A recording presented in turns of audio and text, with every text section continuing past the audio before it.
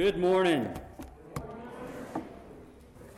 Thank you for coming to worship today, and welcome to Patch Chapel. If we have not met, my name is Kelly Porter. I am the Deputy Command Chaplain for European Command, serving with Chaplain LePac, who you've heard from a few times, and we're glad to be here to worship God with you this morning. I'm going to read from Psalm 29, and I want to ask you to think through the words in this psalm as the reason for why we come together every week. Who is this God that we say we worship? Listen to Psalm 29. Ascribe to the Lord, O mighty ones. Ascribe to the Lord glory and strength. Ascribe to the Lord the glory due his name. Worship the Lord in the splendor of his holiness. The voice of the Lord is over the waters. The God of glory thunders. The Lord thunders over the mighty waters. The voice of the Lord is powerful. The voice of the Lord is majestic. The voice of the Lord breaks the cedars. The Lord breaks in pieces the cedars of Lebanon. He makes Lebanon skip like a calf, Syrian like a young wild ox. The voice of the Lord strikes with flashes of lightning. The voice of the Lord shakes the desert. The Lord shakes the desert of Kadesh. The voice of the Lord twists the oaks and strips the forest bare. And in his temple all cry, glory. The Lord sits enthroned over the flood. The Lord is enthroned as king forever. The Lord gives strength to his people. The Lord blesses his people with peace. And that's who we worship today. We're going to give glory to his name. If you would stand and join us as we sing our first song, hymn number 21, "Oh, for 1,000 tongues to sing."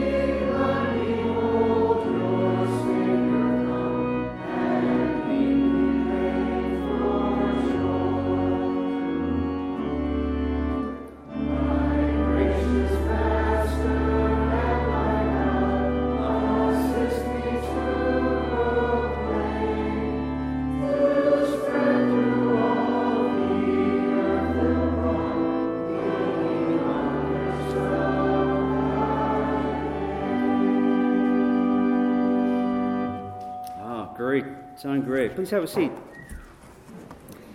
As we bring our Christmas season to a close, we know that it's really not ended because we celebrate a living Savior who we remember was born during this Christmas time. So even though these decorations are coming down, we know he is alive, he is living in our hearts, and we can do just as this song says to proclaim his great name.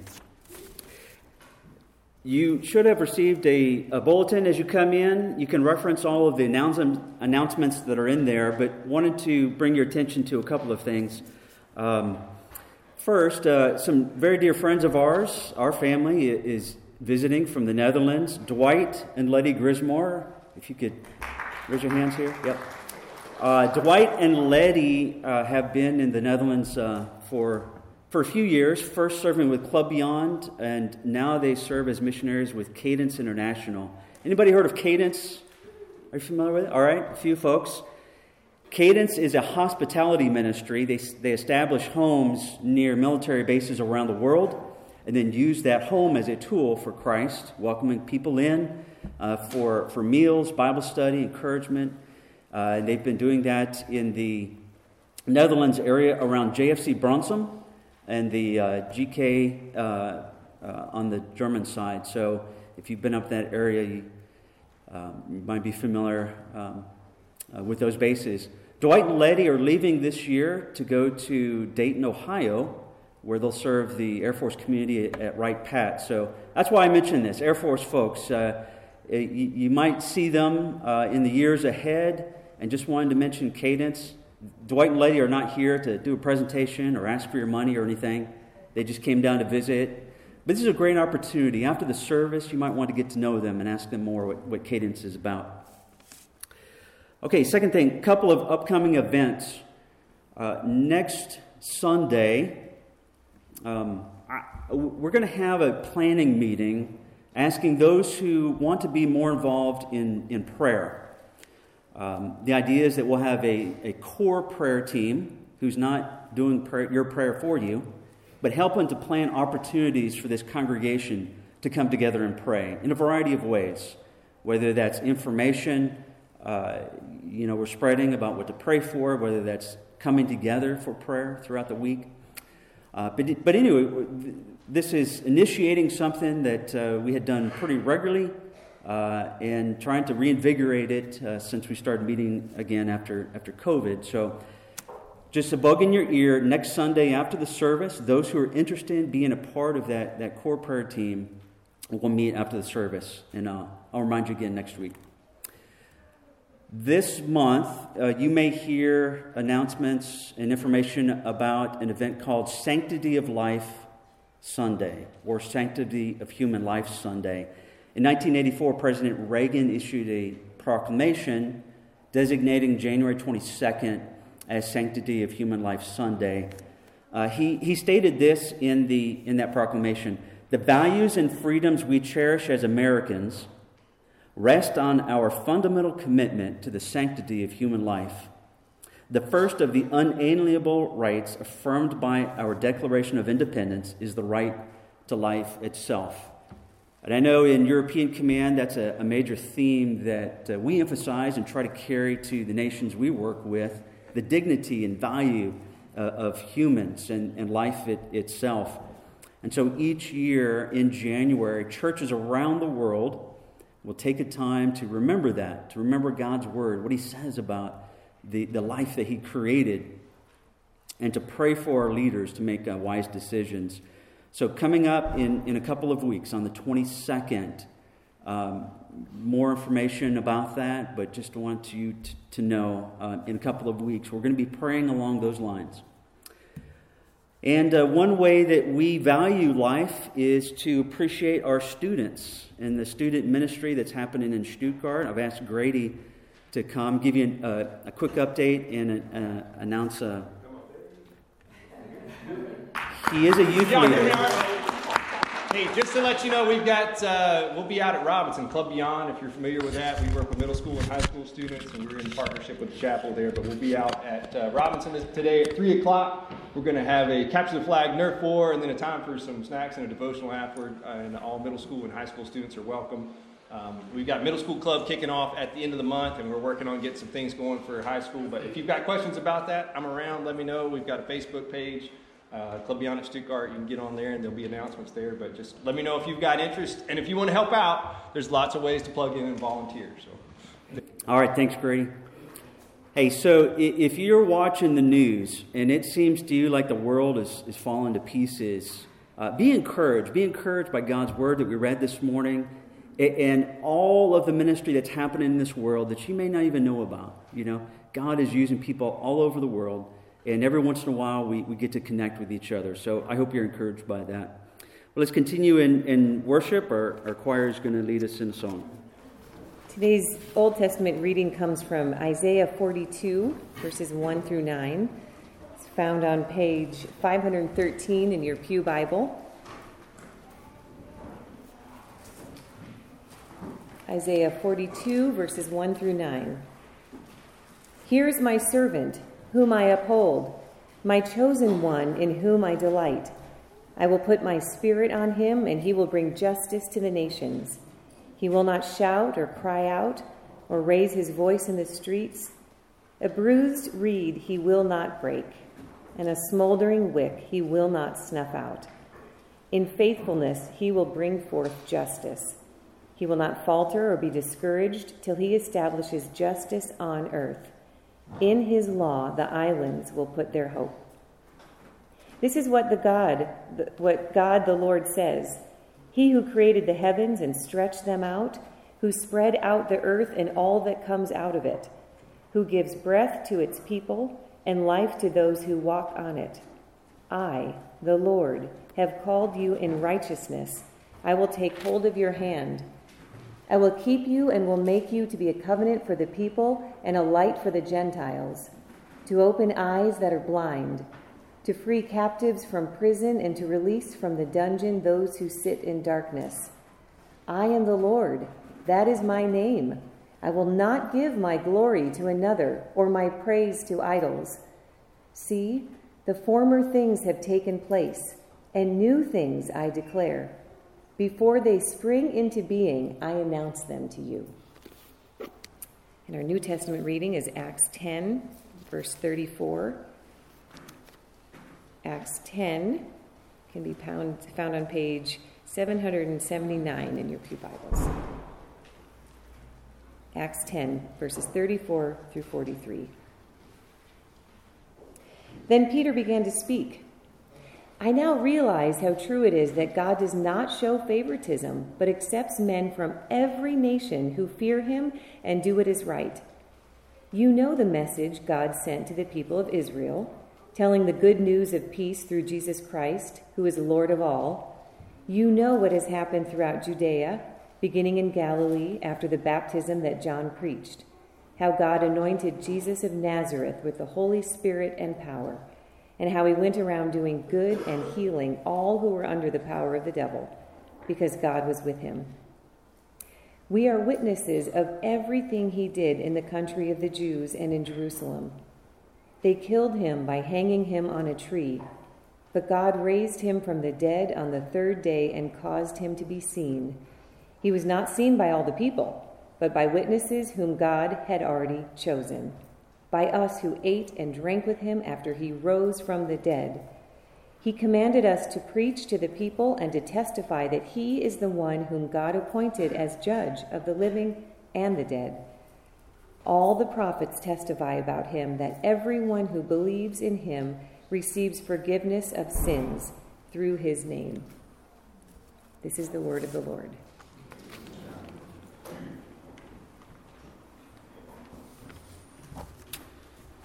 Thank you, Jody. Great message.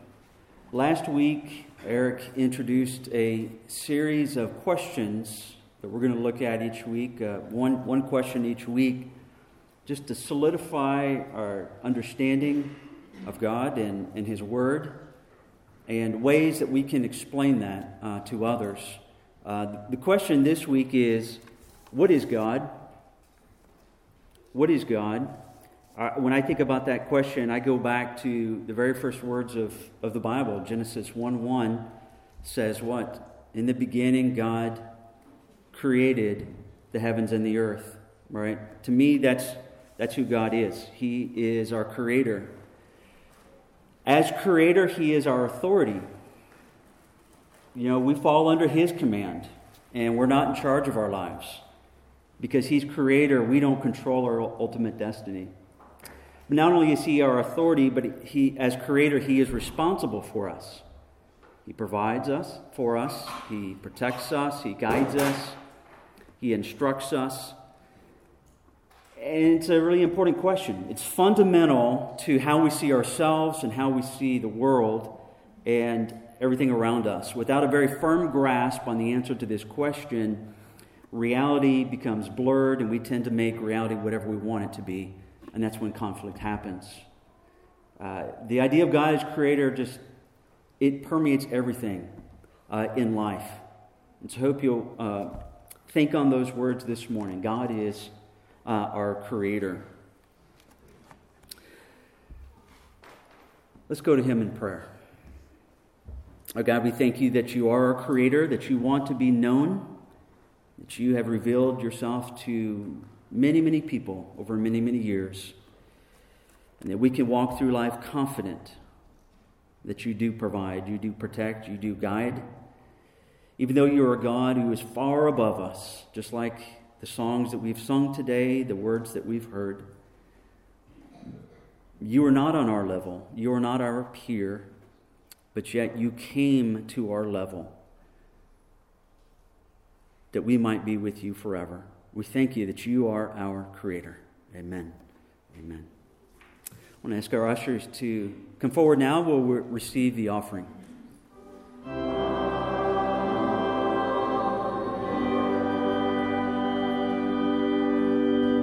You may be seated. We're going to have a time of prayer now. And I asked Eric if it's okay if I ask you what you'd like to pray for today. He said, sure. So I don't know if we've done this. I might be fired after today, but we've said a lot of great things about God. But there was one line in one of the songs, or in one of the readings, about testifying what God has done, that Christ is our Savior. He's our Redeemer.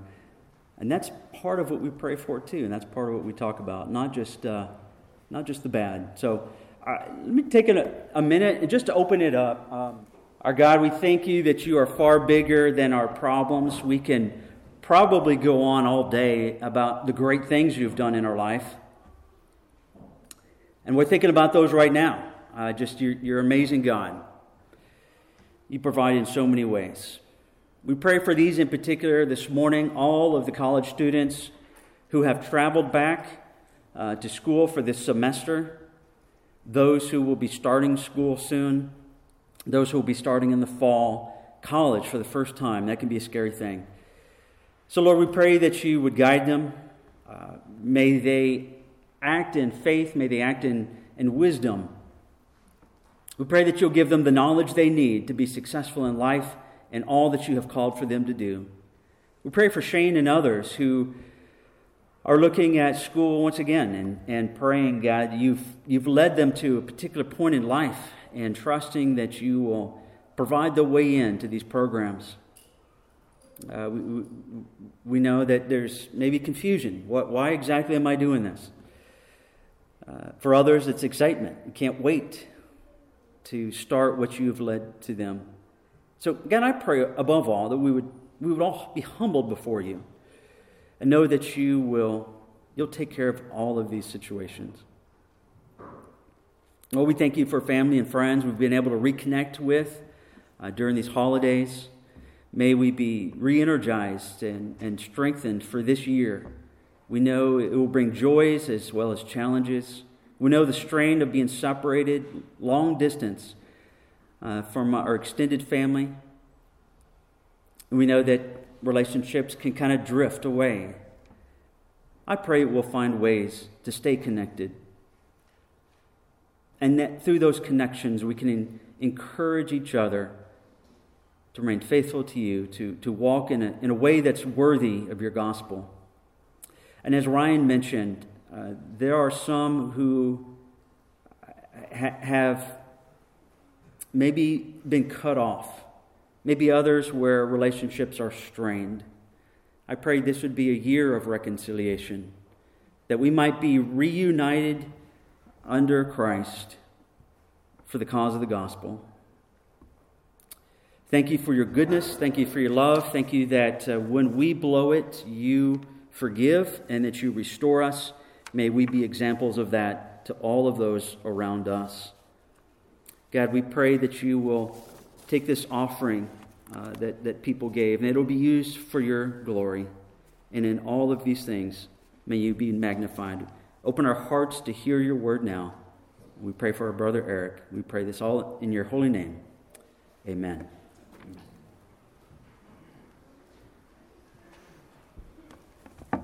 Before we begin and look at God's Word today, I do want to say that I'm very thankful for the good feedback that I received from several of you, many of you. Over the last couple of months, we've asked the question, how can we best collectively use the gifts that God has given us right now at this Humble Patch Chapel? How can we honor Him best in this worship service? You gave a lot of some good feedback. Very thankful for what you mentioned. Some of you really mentioned that the lunch hour that we have next door is so helpful. It's good for bringing people together where people can meet new friends. Children really enjoy each other and developing new friendships. That is really important. You also value biblical teaching, which I'm so thankful for. Thank you for mentioning that. Sincere and caring, thoughtful sermons, that is important, and we hope to continue that as well. You also value quality worship music.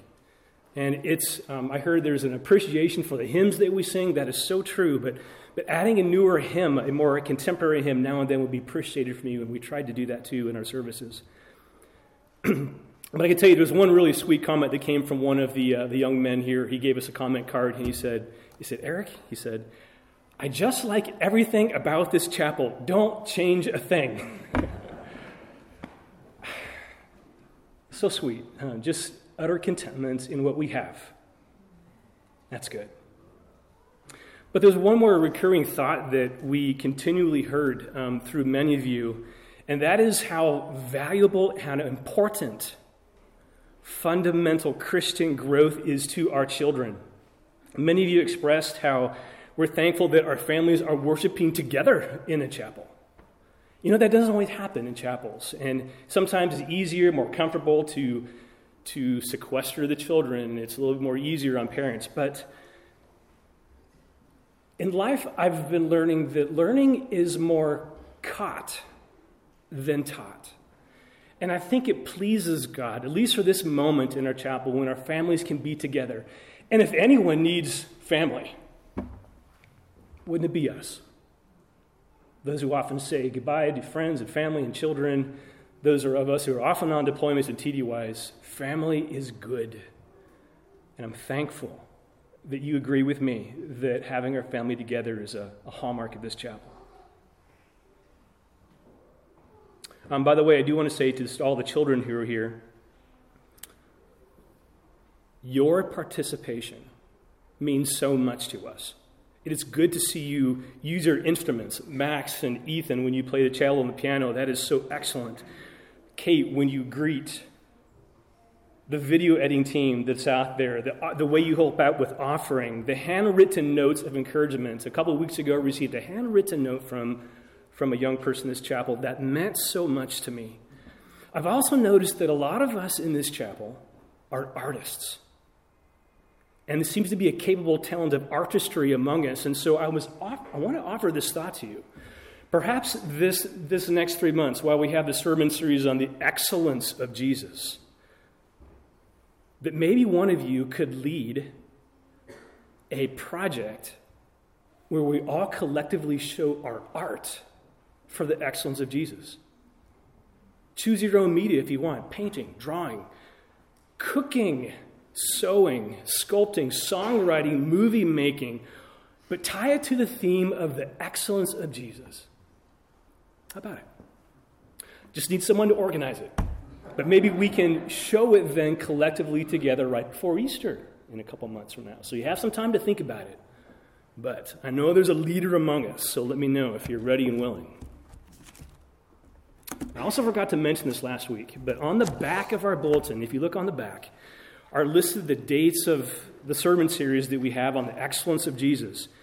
And a challenge I don't think I mentioned last week, but to all of our children here, anyone with a childlike heart can participate. Each week, write down something specific that you heard, something that you learned.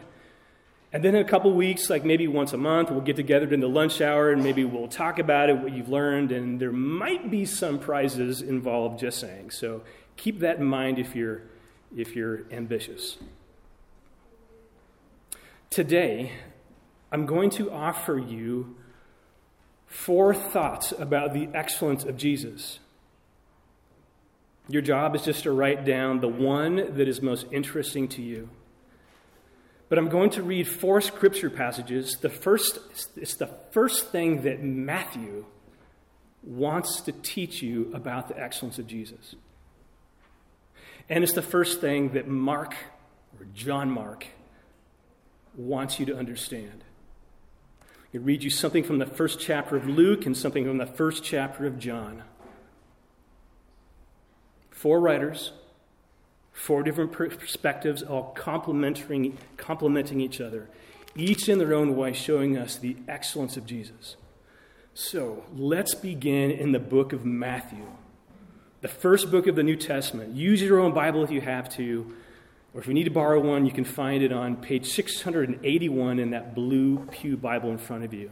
But let's read from Matthew chapter 1, verses 1 through 17.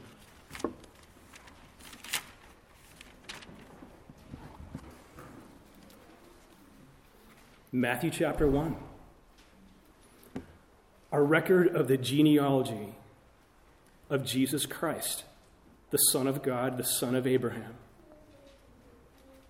Abraham was the father of Isaac, Isaac the father of Jacob, Jacob the father of Judah and his brothers, Judah the father of Perez and Zerah, whose mother was Tamar, Perez the father of Hezron, Hezron the father of Ram, Ram the father of Abinadab, Abinadab the father of Nahshon, Nahshon the father of Salmon, Salmon the father of Boaz, whose mother was Rahab, Boaz the father of Obed, whose mother was Ruth, Obed the father of Jesse, and Jesse the father of King David.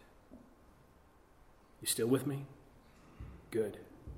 David was the father of Solomon, whose mother has been Uriah's wife. Solomon the father of Rehoboam, Rehoboam the father of Abijah, Abijah the father of Asa, Asa the father of Jehoshaphat, Jehoshaphat the father of Jehoram, Jehoram the father of Uzziah, Uzziah the father of Jotham, Jotham the father of Ahaz, Ahaz the father of Hezekiah, Hezekiah the father of Manasseh, Manasseh the father of Amon, Amon the father of Josiah, and Josiah the father of Jeconiah, his brothers at the time of the exile to Babylon. After the exile to Babylon, Jeconiah was the father of Shealtiel, Shealtiel the father of Zerubbabel, Zerubbabel the father of Abihud, Abihud the father of Eliakim, Eliakim the father of Azor, Azor the father of Zadok, Zadok the father of Achim, Achim the father of Eliud, Eliud the father of Eleazar, Eleazar the father of Mathan, Mathan the father of Jacob, Jacob the father of Joseph, the husband of Mary, of who was born Jesus, who is called the Christ. Thus there are 14 generations from Abraham to David, 14 from David to the exile of Babylon, and 14 from the exile to the Christ. This is what Matthew wants you to see about the excellence of Jesus. Real names. Real people. It's not a myth. Matthew wrote it for you plainly, so you need to read it. Contrary to what some people say, and you will hear this day, Jesus was not an idea. Jesus was not a myth. Jesus was a very real, historical person.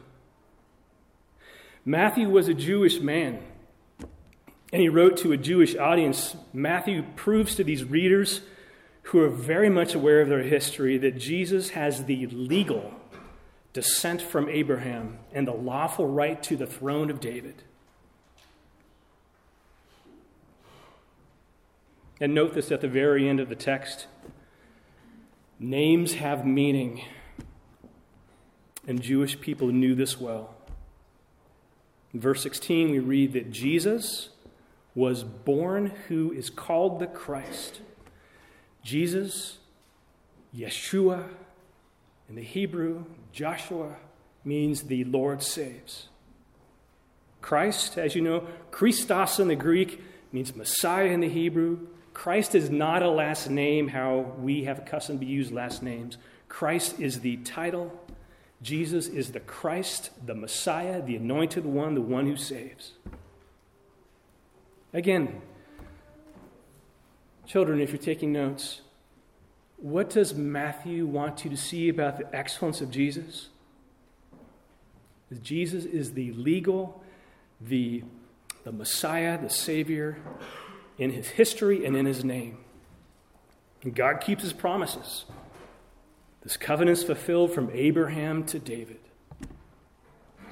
But embedded in this long genealogy, this long list of names, are some very beautiful stories. Too many to cover in this setting right now, but I'd like to share you one beautiful story that I hope you don't miss from this text. From verse 5, if you look down and find these names, these obscure names, Salmon was the father of Boaz by Rahab, and Boaz the father of Obed by Ruth. You might remember Rahab's story from the book of Joshua. We don't know much about Rahab, other than the fact she lived in a very secular and a very pagan city in Jericho. And we don't know the circumstances that would cause her to operate a home of prostitution. But we do know is that Rahab chose to align herself with the God of Israel. Something caught her eye. She heard about the reputation of these people who were this God of Israel that were coming near Jericho. And something convicted her to align herself with the God of Israel. We know that her personal faith was put into action. And this is how we know the name of Rahab. But from her courage, from her conviction, her faith. An unlikely woman used in the lineage of Jesus. But here's what's beautiful in the text. Catch this. Together with this man named Salmon who married this woman, he chose to marry her. What was it about the grace of Solomon that chose to marry this unlikely woman? But it was Boaz, his son, who caught his father's vision for how he loved this unlikely woman. And I hope it's encouragement to all of you men who are here today, and women as well. But men, that your faith lived in action is probably the best teacher that you can give to your kids. This is the family of the Lord Jesus Christ. Grace, compassion, using very unlikely people. And this is what Matthew wanted you to see in the excellence of Jesus. Moving on to our second point. Mark's letter is found immediately after Matthew.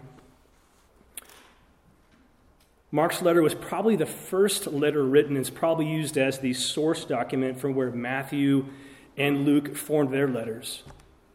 The church leader Irenaeus, if you heard that name, who lived around 190 AD, wrote that Mark was a disciple and interpreter of Peter. And Mark wrote down what Peter preached in his sermons. So Mark's letter is very short, it's succinct, it's to the point. It would have appealed to a Greek and a Roman reader, and probably us Westerners too.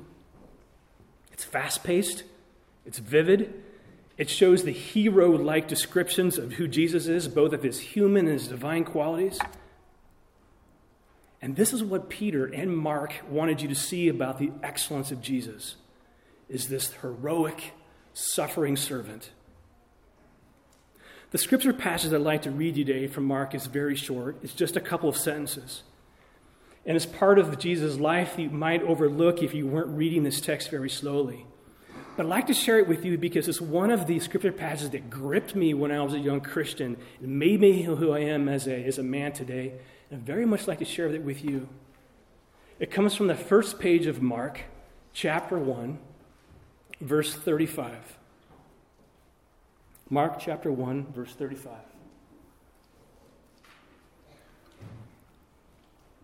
Mark writes, "And rising very early in the morning, while it was still dark, he, Jesus, departed and went out to a desolate place, and there he prayed." say it again. Rising verily in the morning while it's still dark, Jesus went out to a secluded place, a desolate place, and there he prayed. Right after, Peter and his companions went out to look for him, and they said, "Everyone's looking for you." Maybe it appeals to my introverted personality, I don't know. But in a world full of noise and competing voices, don't you admire how Jesus listened to and prioritized one voice? The voice of our Heavenly Father. This is Jesus. Got up while it's still dark, found a secluded place where no one could find him, and there he prayed. Space to listen, a part of the world absolutely quiet. Have you found such a place yourself? If not, go find one. My grandmother tells me how my Swedish grandfather actually built a little prayer room in his house when he was a young man back and living in Sweden. He was a carpenter. He's very intentional about finding a secluded place, and I want that for you as well. I know a lot of us, as I've talked to you, got to know you and your families, are thinking about the future. You have important decisions to make. Every one of you does. So let Jesus' example guide you. Guide us as we're making important life decisions. I also like Peter's word, how they said, everyone's looking for you. But Jesus walks differently, doesn't he? Mark noticed that. And he wants you to see that as well. Last Sunday, I met a young man. It was the 1st of January. He came up to me right after the service, and he said, "Chaplain Brian, did I get the words right here in the bulletin? I made a little note on the back of the bulletin, January 1st. Did I say the right thing here?"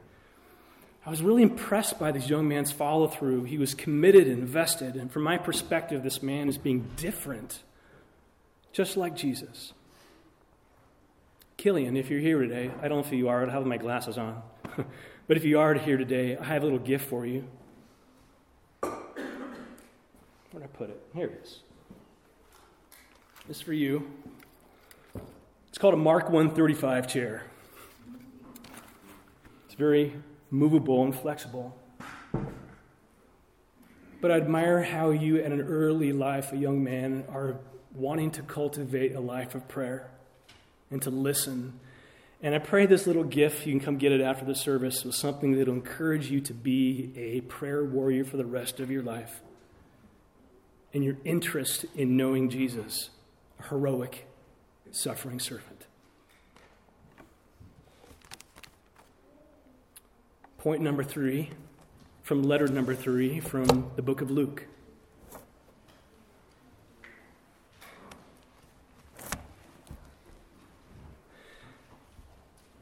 God has created us with an intellect, with the ability to reason, with the ability to be observant.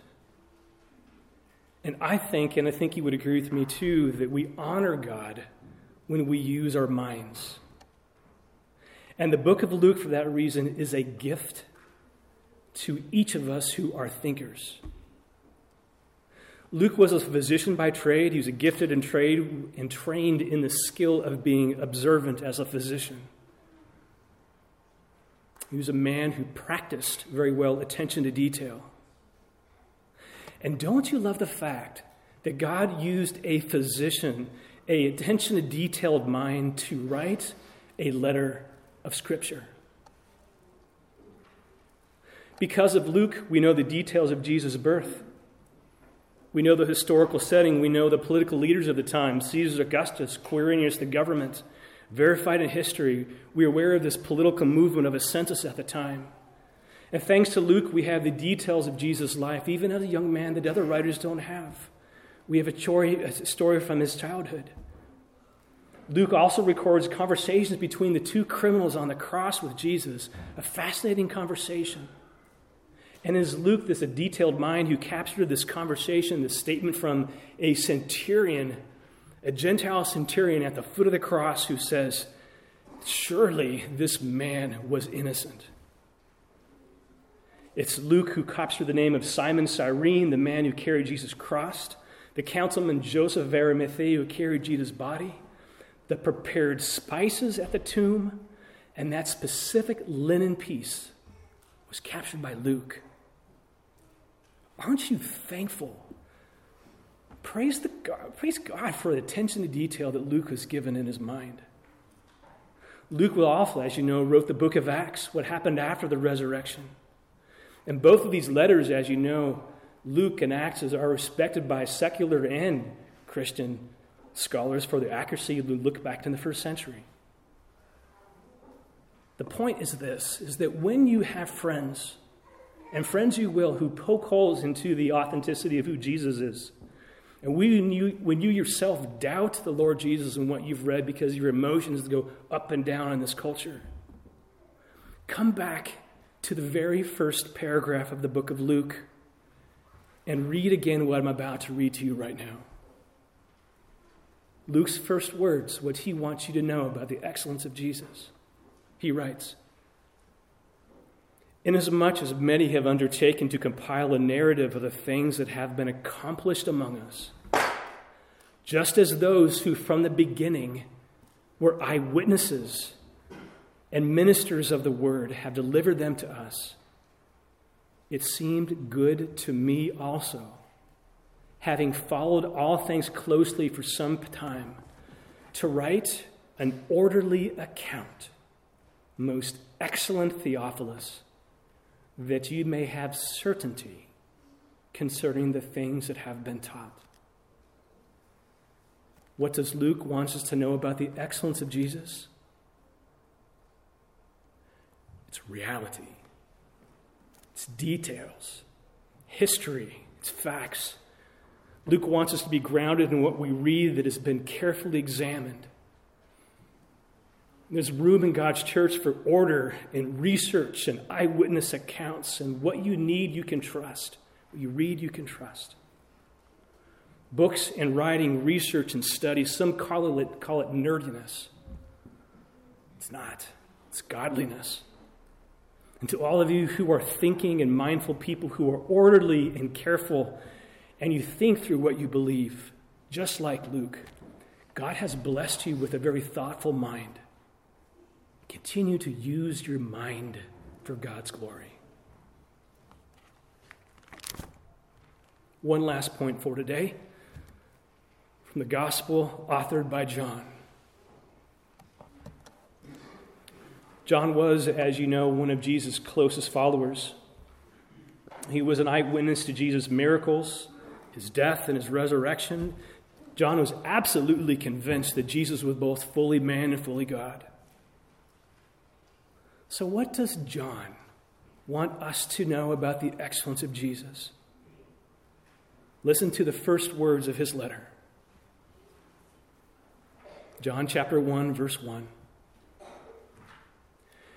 "In the beginning was the Word." Notice the parallel to the first words of Genesis. In the beginning was the Word, and the Word was with God, and the Word was God. He was in the beginning with God. All things were made through him, and without him was not anything that was made. What does John simply want to know about the excellence of Jesus?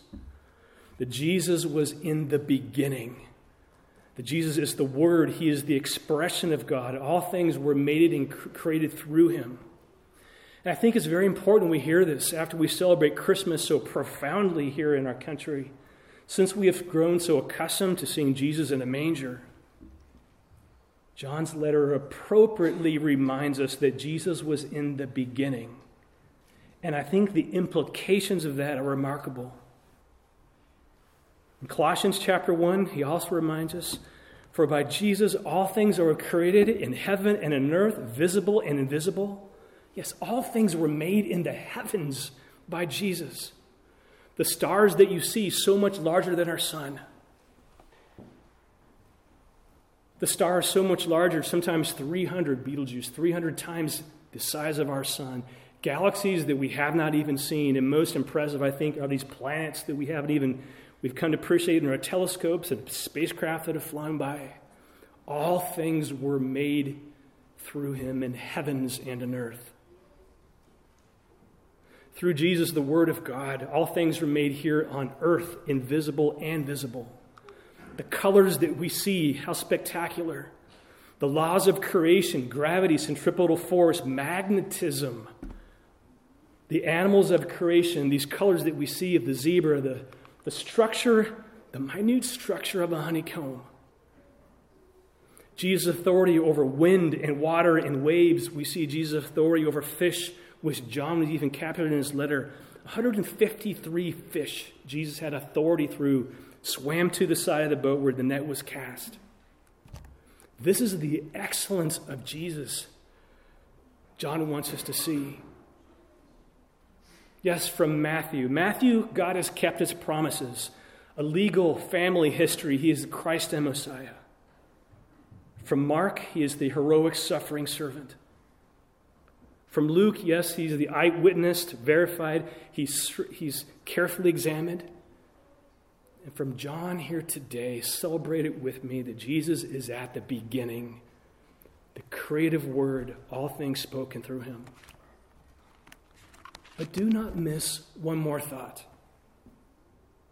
All things were created through Jesus, which means you. The colors you see on the screen, your eyes, your ability to focus, your steady heartbeat that beats from an organ from the center of your chest, consistently beating for years. Yet you're not hooked up to a power source. The look for a second on your hands. You can't see them, but they're almost invisible. But on the tips of your fingers are points of print that prove you are like nobody else in the world. The movement of your hands, the movement of your wrists. What an engineering marvel that stands in front of you. But your hands aren't the only ones that communicate God's love. Jesus' hands communicated all the same. You know this to be true, that God demonstrated his love towards us, and that while we were still sinning, Christ died for us. Jesus' clean hands, his righteousness, through his sacrifice, the covered sin from the cross, a covering of sin that makes our hands clean, our hearts clean. 4 letters from 4 men, you heard them today. From the beginning of each letter, the excellence of Jesus. But John sums it up so well. In the end of his letter, he writes, "Now Jesus did many other things, many other signs in the presence of his disciples, which are not written in these books. But these are written so that you may believe. That you may believe that Jesus is the Christ. That he is the Son of God. And that by believing, you may have life in his name." Let's stand. Let's sing together a hymn together, number 486. Come ye sinners, poor and needy.